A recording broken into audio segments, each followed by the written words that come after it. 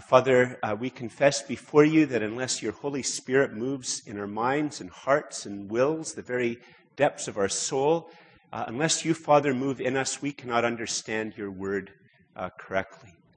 So we ask, Father, that your Holy Spirit would gently but deeply fall upon us, fall upon our bodies, fall upon our minds, fall upon our hearts and our wills. Father, may your Holy Spirit fall upon us and fan into flame within us that we might use the best of our mind and the best of our heart and the best of our will to seek to understand your word. But we know that that is never sufficient. So we ask, Father, that you would lead us into ever more deeply into your word, that your word might go ever more deeply into us, and that we may bear much fruit for your glory in our day-to-day lives. And this we ask in the name of Jesus, your Son and our Savior. Amen.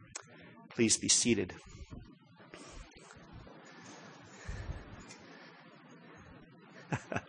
Last week I didn't have a stopwatch. I have no idea how long I preached for, so that can be a bit of a dangerous thing.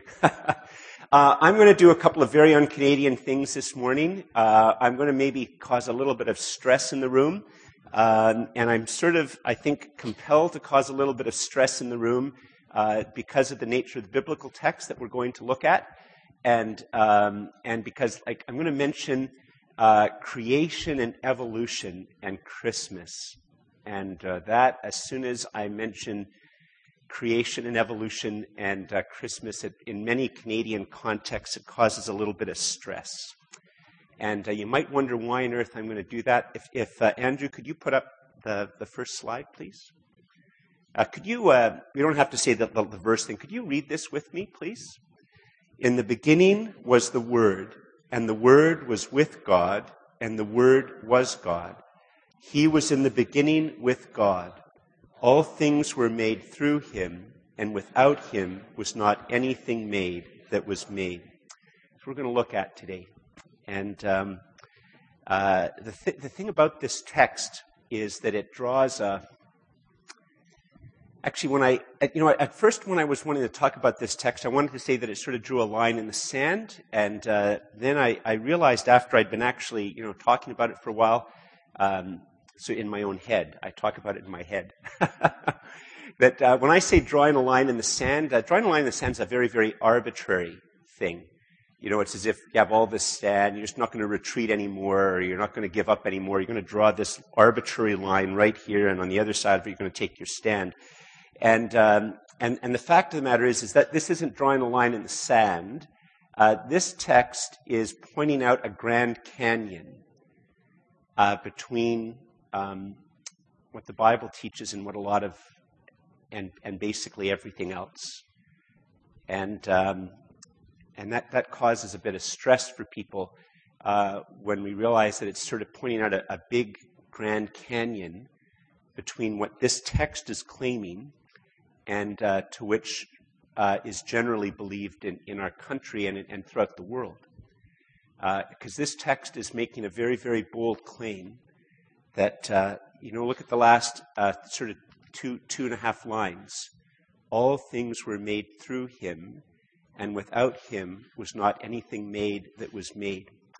And the word "made" is a perfectly good word, but in the original language, it says something. It goes sort of beyond the English word. It'd be awkward to translate the original language into English, but it actually the word that we use here is "made." Actually, in the original language, says "cause to exist," causes to exist. And so this text is making a very, very, very big claim that all things were caused to exist through him, and without him was not anything that was caused to exist that came into existence. That's what the text is saying. And it sort of flies in the face of what we learn, or students learn if you go to university, if you go to high school, go to elementary school in this country, where we're taught something very, very different. And I'm not going to solve all of that. I'm just trying to draw it out. But I want to say a couple of things about that. The first thing is that here I'm going to be very un-Canadian. Remember I mentioned at the beginning I was going to be very un-Canadian. Hopefully you'll extend me a little bit of grace. Here's the first thing about what this statement is and our culture. You're cutting me some slack, okay? Just for a moment. I'm actually a nice guy, even though I'm going to say something which is a very rude thing to say in Canada. And if you're here and you believe what I'm about to sort of make a comment about, I hope, rather than being offended, like, I'll buy you coffee sometime this week. I'll buy you lunch, okay? Like, I'm actually a nice guy. But there's many people in our country who are Buddhists and Hindus and who believe in things like native spirituality. But who here, really honestly for a second, actually believes that any of the accounts of these things is actually a real account of anything? Like, it's very un-Canadian to say that native spirituality can't be possibly true, but nobody believes that the world came to be because ravens dropping seeds or things are carried on the back of turtles, or, like, nobody believes that. Nobody believes that that's the way things came to be, right? Like, nobody does. Like, if a person had a PhD in biochemistry and said that he'd like to teach a class in biochemistry and said that he was going to teach these things as part of his lecture at the university, he or she would be fired, right? I mean, it would be beyond mockery. In fact, if that was to happen at the Ottawa U or Carleton, it would be on everything. It would be on Letterman. It would be on the late night. It would be on all the comics, and everybody would be making fun. And in fact, actually, in our culture, there's a dominant story about how all things have come into existence. But practically speaking, in our culture, there's not, in a sense, I'll call it the atheistic option, because that's actually what it is. The atheistic option and the Christian option and the Buddhist option and the Hindu option and the Cree option and the Algonquin option and the Navajo option. And that's, in fact, not the case, right? There's really only three options that people think about, and one of them actually, scientists basically always will tell you that it's completely and utterly misleading. The misleading one is this idea that evolution is somehow making things better and better and better, and that evolution causes things, and that we're moving in this particular type of direction. And that's actually all it is just a romantic type of pious, unfounded hope that science would have to say is actually not scientifically true, that everything that happens is just a result of time and chance. That's what evolution is. It's purely and utterly chance. There's no purpose. There's no such thing as better. There's really only next. And obviously it's a very, very uncomfortable belief, and that's why people tend to quickly try to bring in other types of things of purpose. But it's actually, from a scientific level, all you can say is before, now, next. And what governs these changes is always just complete and utter chance, really. And then the only other option, and it's usually just mocked, is the Christian option. Because, that would also get you fired maybe at Ottawa U or Carleton. But at least our culture makes fun of it. Like, it's recognized that there is at least some type of a credibility or threat from it. And I want to say that, let's say this text again. Could you say it with me? In the beginning was the Word, and the Word was with God, and the Word was God. He was in the beginning with God. All things were made through him, and without him was not anything made that was made. That's a serious philosophical and scientific claim. And it's that serious philosophical and scientific claim that actually helped to cause the birth of all science, and is partially historically the basis by which scientists seek order in the world.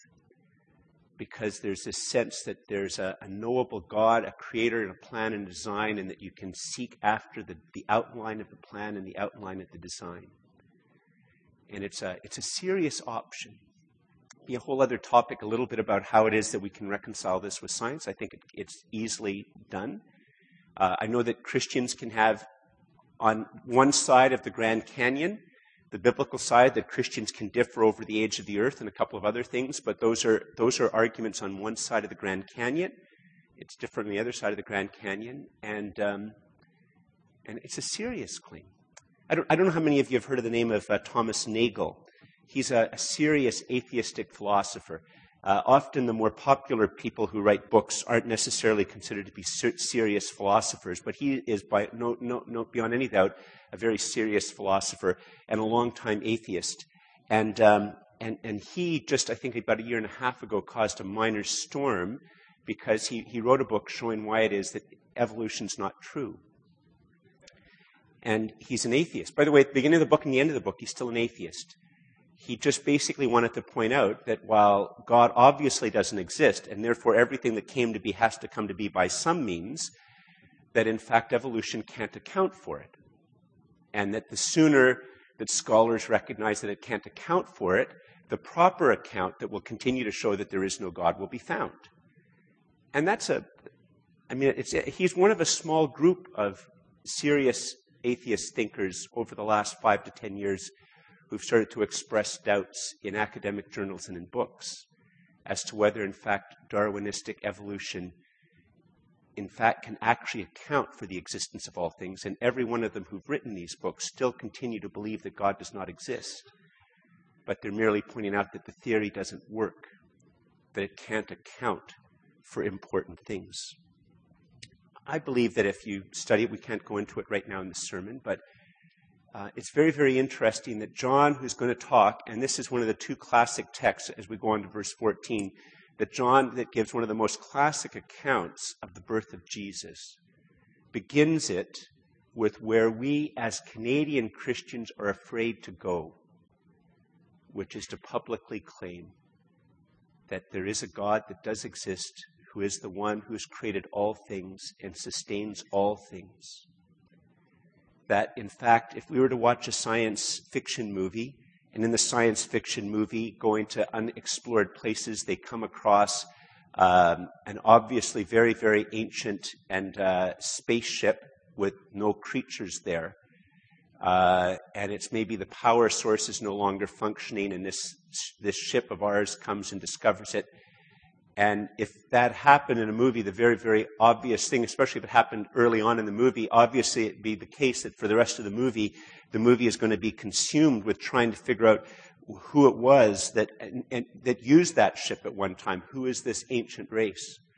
And we would all know that if one of the people on the ship, our spaceship, if they were to say, no, that ship did not, that just happened by an explosion. It purely happened by chance. There's nothing to seek. But that wouldn't be treated seriously in the movie, because it would be very obvious that if you saw something as intricate as a spaceship, even with no people, that it was something built and designed. And that's at the heart of the simple Christian claim.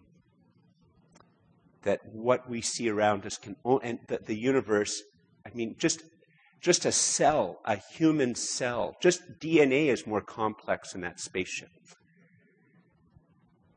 And on one hand, that's why I was just talking to a barista just a couple of weeks ago, and who's definitely not a Christian. And she said on one hand, okay, I know that there has to be something that created all things, because that can only account for it, but you're wrong, which was very refreshing to hear. It didn't bother me or threaten me at all. And there are many people in our culture who are caught between this idea that the order and the complexity and the beauty that we see has to be accounted for some way. And when science and atheists, when they push to the idea that in fact everything just came to be as completely and utterly as a result of chance, that there's this conflict in the soul and the mind and the heart of many people in our culture, which is why in our culture it's far more common to slip in ideas of purpose and destiny and design in the theory of evolution. It's easy to slip it in. It's easy, evolutionary psychology slips in this idea of things being in us because of some type of design and moral imperatives, and it gets slipped into it, but it doesn't actually, the theory of evolution cannot support that. It all crumples if you think about it very deeply. But let's read this again together. In the beginning was the Word, and the Word was with God, and the Word was God. He was in the beginning with God. All things were made through him, and without him was not anything made that was made. Not only does this text, I'm going to do another very un-Canadian thing for a moment, and once again, I hope you're going to give me some grace. If you're deeply offended, about this, I'll try to deal with it later on, because I don't mean to be mean, but there's a lot of fear in Canada right now. I think it's been made worse by what happened just a few blocks from here, just a few weeks ago, and I think it's made worse by ISIS or ISIL or whatever, however we're supposed to refer to them, it just these beheadings and the terrible, terrible, terrible, terrible things that are being done. It causes people to wonder about their safety. And people wonder about why can't these people, and that's the type of language that we use, okay, I'm not pardoning it, I'm trying to echo it. Why don't these people just have this sense of our common humanity? Why are they so inhumane? Why are they so cruel? Why don't they understand that on one level we're sort of all the same and that we should need to get together? Just as I think that the governing story of our elite institutions of media and culture and academia, I don't think they can really account for the complexity of the world and the beauty of the world. I also don't think they can really account for this whole problem of inhumanity. Because, you see, the idea that there's one human race and that we're to treat each other humanely is not a scientific truth. It's not a biological truth. It's a theological truth that comes from the understanding that there is one creator of one humanity. And while obviously it is biologically true that human beings, by definition, are human beings, and scientists can prove whether or not something is human, the fact of science doesn't create within human beings any sense of being one united humanity. That flows from the idea of there being but one God who has created all things. It's a theological truth. It's not a scientific and biological truth. Say this text again with me. Notice the beginning of the text. In the beginning was the Word, and the Word was with God, and the Word was God. He was in the beginning with God. All things were made through him, and without him was not anything made that was made. Here it says in the beginning, it's obviously echoing, those of you who know your Bible a little bit, it's echoing Genesis chapter 1. It's saying that before there was anything, there was the Word. Before there was anything, it's in a sense, before there was time, before the Big Bang, before there was anything, there was the Word. And in the original language, see the next phrase, and the Word was with God. In the original language, there's three, in English, there's only one word for was. But in the original language, there's three words for was. So that with. In the original language, there's three different words for with. And so if I was to say that I'm with my dog, or I'm with my car, and I'm with my wife, the first two withs might or might not be one of the two different words, but there'd be no mistaking that in the third case, there's a word for with that's only used when a person is with a person in the original language. And in the original language, when it says in the beginning was the Word, it's talking about the Word and that before all time, before there's anything, there is the Word. And then the second phrase, when it says, and the Word was with God, that with is the word that's only used of a person with a person. And so it's saying the Word's a person, and this person is with God, who's also a person. And the Word, who's before all things, and is a person who's with God, is also God. And the Word was God. And it's saying here that there's two persons, but it's also saying very clearly that there's only one God. It's a deep mystery. He was in the beginning with God. It emphasizes it.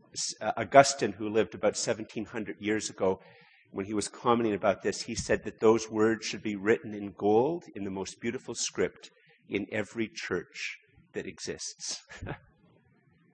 That's what he said. It should be there in gold because it's so central. In the beginning was the Word, and the Word was with God, and the Word was God. He was in the beginning with God.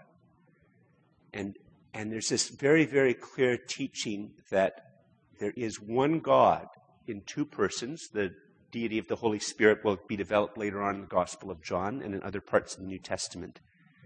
But here is the introduction of the book. It's trying to communicate to us that there's only one God, and this one God has made all things, brought into existence all things. And we human beings are things. And human beings are made as a body and as a soul, in fleshed souls or embodied spirits, different ways to put it. We're both soul and body, but we're just one thing. We're not two things. And God made both of those parts that make us us. And because there is but one God, and that one God has not only created all things, this is also the basis whereby you should not rape the environment. And it's going to be the basis, if you read the Old Testament, in Genesis 1, talks about how God has made all things, and later on there will be laws about the proper treatment of animals and the proper treatment of people. And it's all because of this understanding that God is not part of His creation. He's made all things. All things are properly, fully His. And because of that, all things are to be cared for. And in particular, human beings that are made in the image and likeness of God. Every human being is not just biologically a human being, but what makes a human being is not just biology, but that every human being is made in the image of and likeness of God. And there is one humanity and one God. That one humanity and one God is proven by biology and proven by science. And philosophers like Thomas Nagel, who are serious philosophers and serious atheists, said that the atheistic account of origins does not in fact hold intellectual water and can't in fact account for all of the things that we see, nor all of the experiences that we experience. That the idea that all things come about as a result of time and chance does not account for the fact that we see order, and the fact that we have things like love, and that we sense things like beauty, and we sense things like music as being glorious, and that we can watch dance and think that there's something majestic about a well choreographed human beings dancing in beautiful choreography, that there's something glorious and uplifting about that. That the dance accounts for things better than chance accounts for things. Dance accounts for things better than chance accounts for things. And so, our culture, on one hand, we have this sense that being human matters. That in cultures where the human person has absolutely no value, if you have a caste system, if you have a slave system, if you have a totalitarian system, that being a person matters.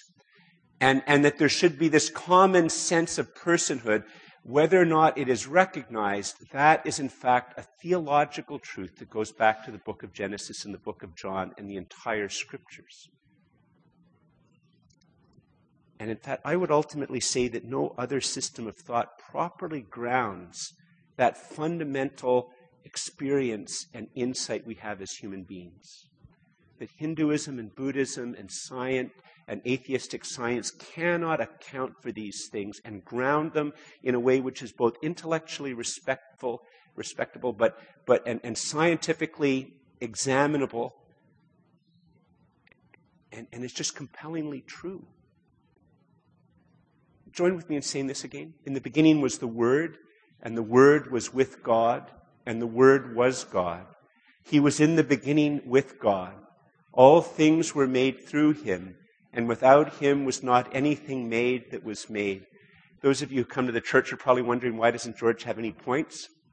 I kept struggling to have points. And God said, George, how are you going to improve on John 1:1-3? Like, how am I going to improve on that? And I was thinking, well, I guess I can't. So that's why we're going to keep saying it over and over again. You get nothing else out of this, but you've started to memorize John 1:1-3, then angels are happy, God is happy, and I'm happy. In fact, let's say it again.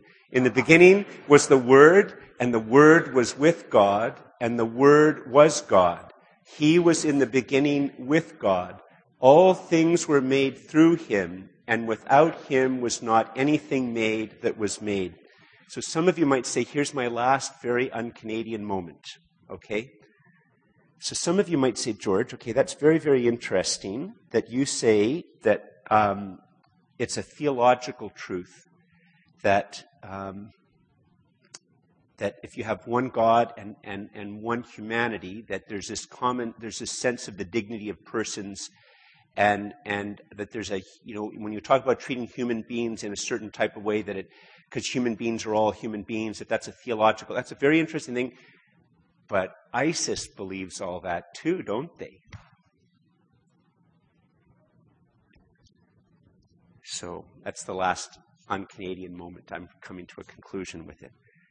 And so, George, what do you say about that? It can't obviously be true. And I would say, you're right, it's not sufficient. It's not enough. Because you see, you could come to the conclusion that there's one God and one humanity, but God is in fact very, very distant, doesn't care anything about humanity at all. You could believe there's one God who's created all things, and therefore all human beings are sort of same, but actually, fundamentally, God views all human beings as slaves, as fodder, as being completely and utterly irrelevant, and once doesn't want to really deal with them. And in fact, actually, when God is going to try to deal with these pesky little human beings that he has no particular regard for, he'll pick a few that he likes, and the rest he doesn't really care about. And when he even deals with them, he deals with them through intermediaries. He doesn't actually deal with them directly, but through intermediaries. You see, and I don't mean to cast aspersions, in the Quran, even the Quran is not God dealing with human beings directly, but through intermediaries. And in fact, it's not clear from the Quran of the dignity and value of human beings. It's not clear, in fact, whether human beings are but slaves that can justify slavery and all sorts of things. Not directly. I'm not saying that that's what the Quran does, but there's a missing piece. Let's say this again, and then Andrew, after we've said this again, if you could put up the next slide. Join with me in saying this again. In the beginning was the Word, and the Word was with God, and the Word was God. He was in the beginning with God. All things were made through him, and without him was not anything made that was made. 11 verses later. And say it with me, the Word became flesh and dwelt among us, and we have seen his glory, glory as of the only Son from the Father, full of grace and truth. And the Word became flesh. John wants us to understand that every word we are going to go, if you go back and decide that between now and the next couple of weeks you're going to read all of the Gospel of John, you want to hear about Jesus as John bears witness to Jesus. And John wants us to know at the very beginning that Jesus is not a great man.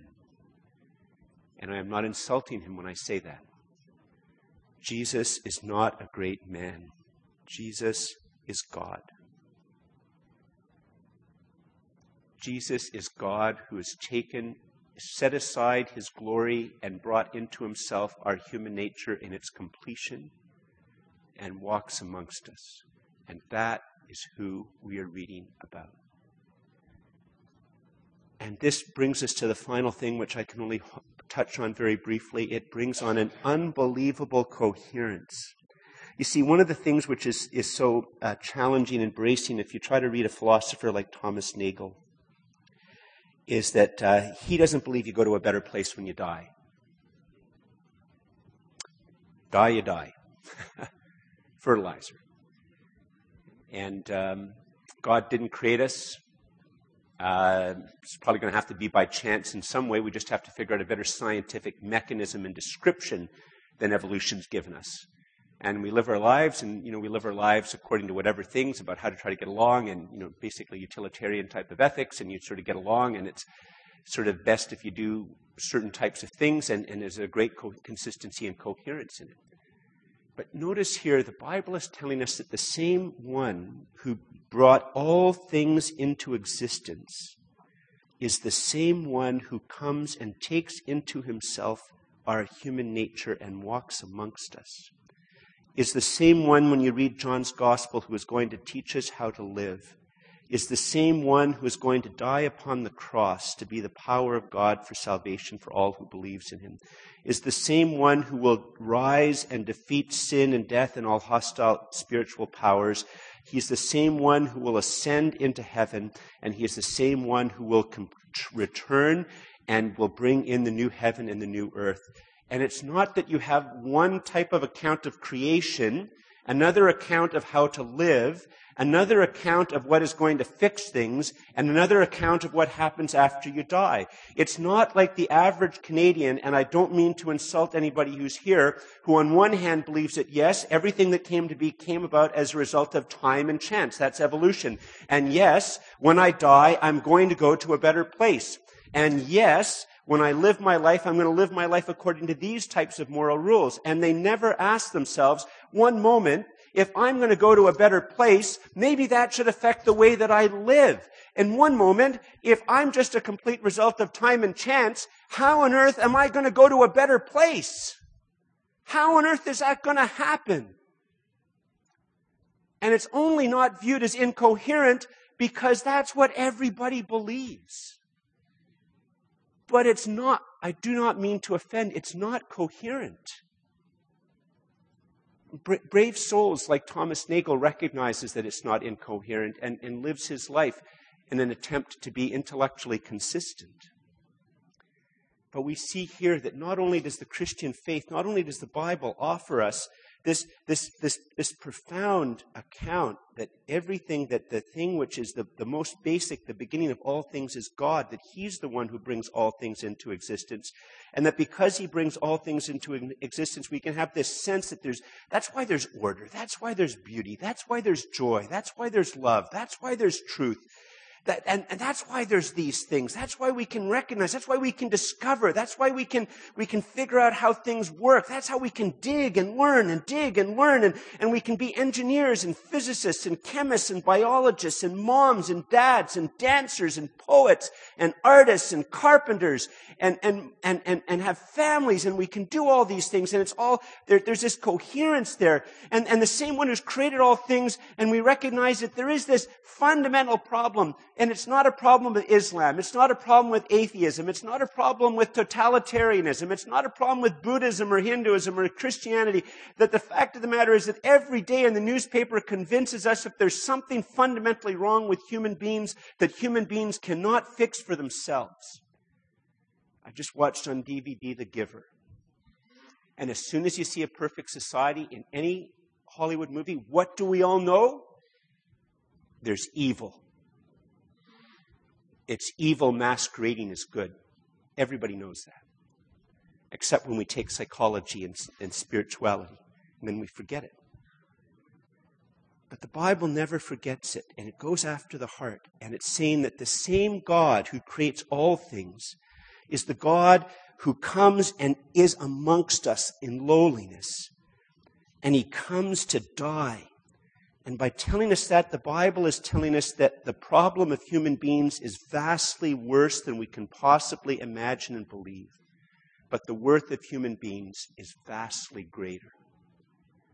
That God, the Son of God, would die upon a cross so that we could be reconciled to him.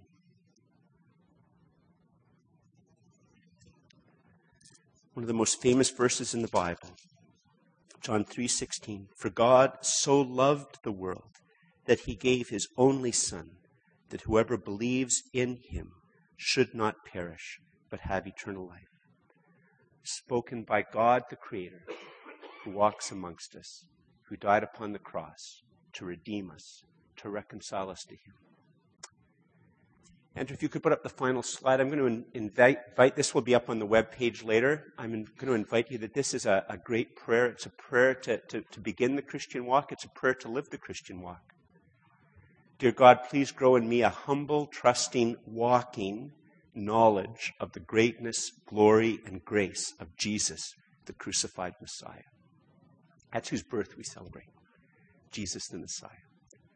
And it's to be to grow in us a humble trusting of the greatness, glory, and grace of Jesus, the crucified Messiah. Humble trust. Walking means that it makes a difference about how we live. You know, the mission statement of this church is making disciples gripped by the gospel, living for his glory. That as the gospel grips us, it will change how we live our 24/7 lives. And I try to capture that in the word walking. If the Holy Spirit has it all pressed upon you, would you join me in praying that? Could you stand, please?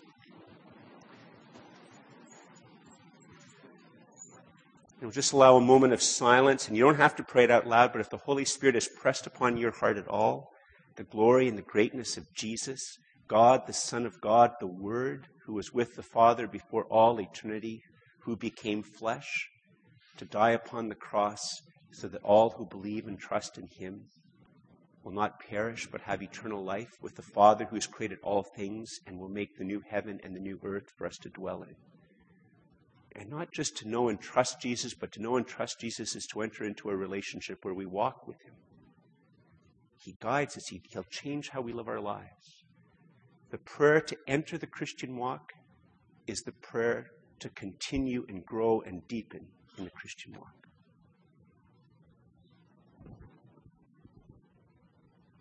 So those for whom the Holy Spirit is pressed upon you, please join with me in praying.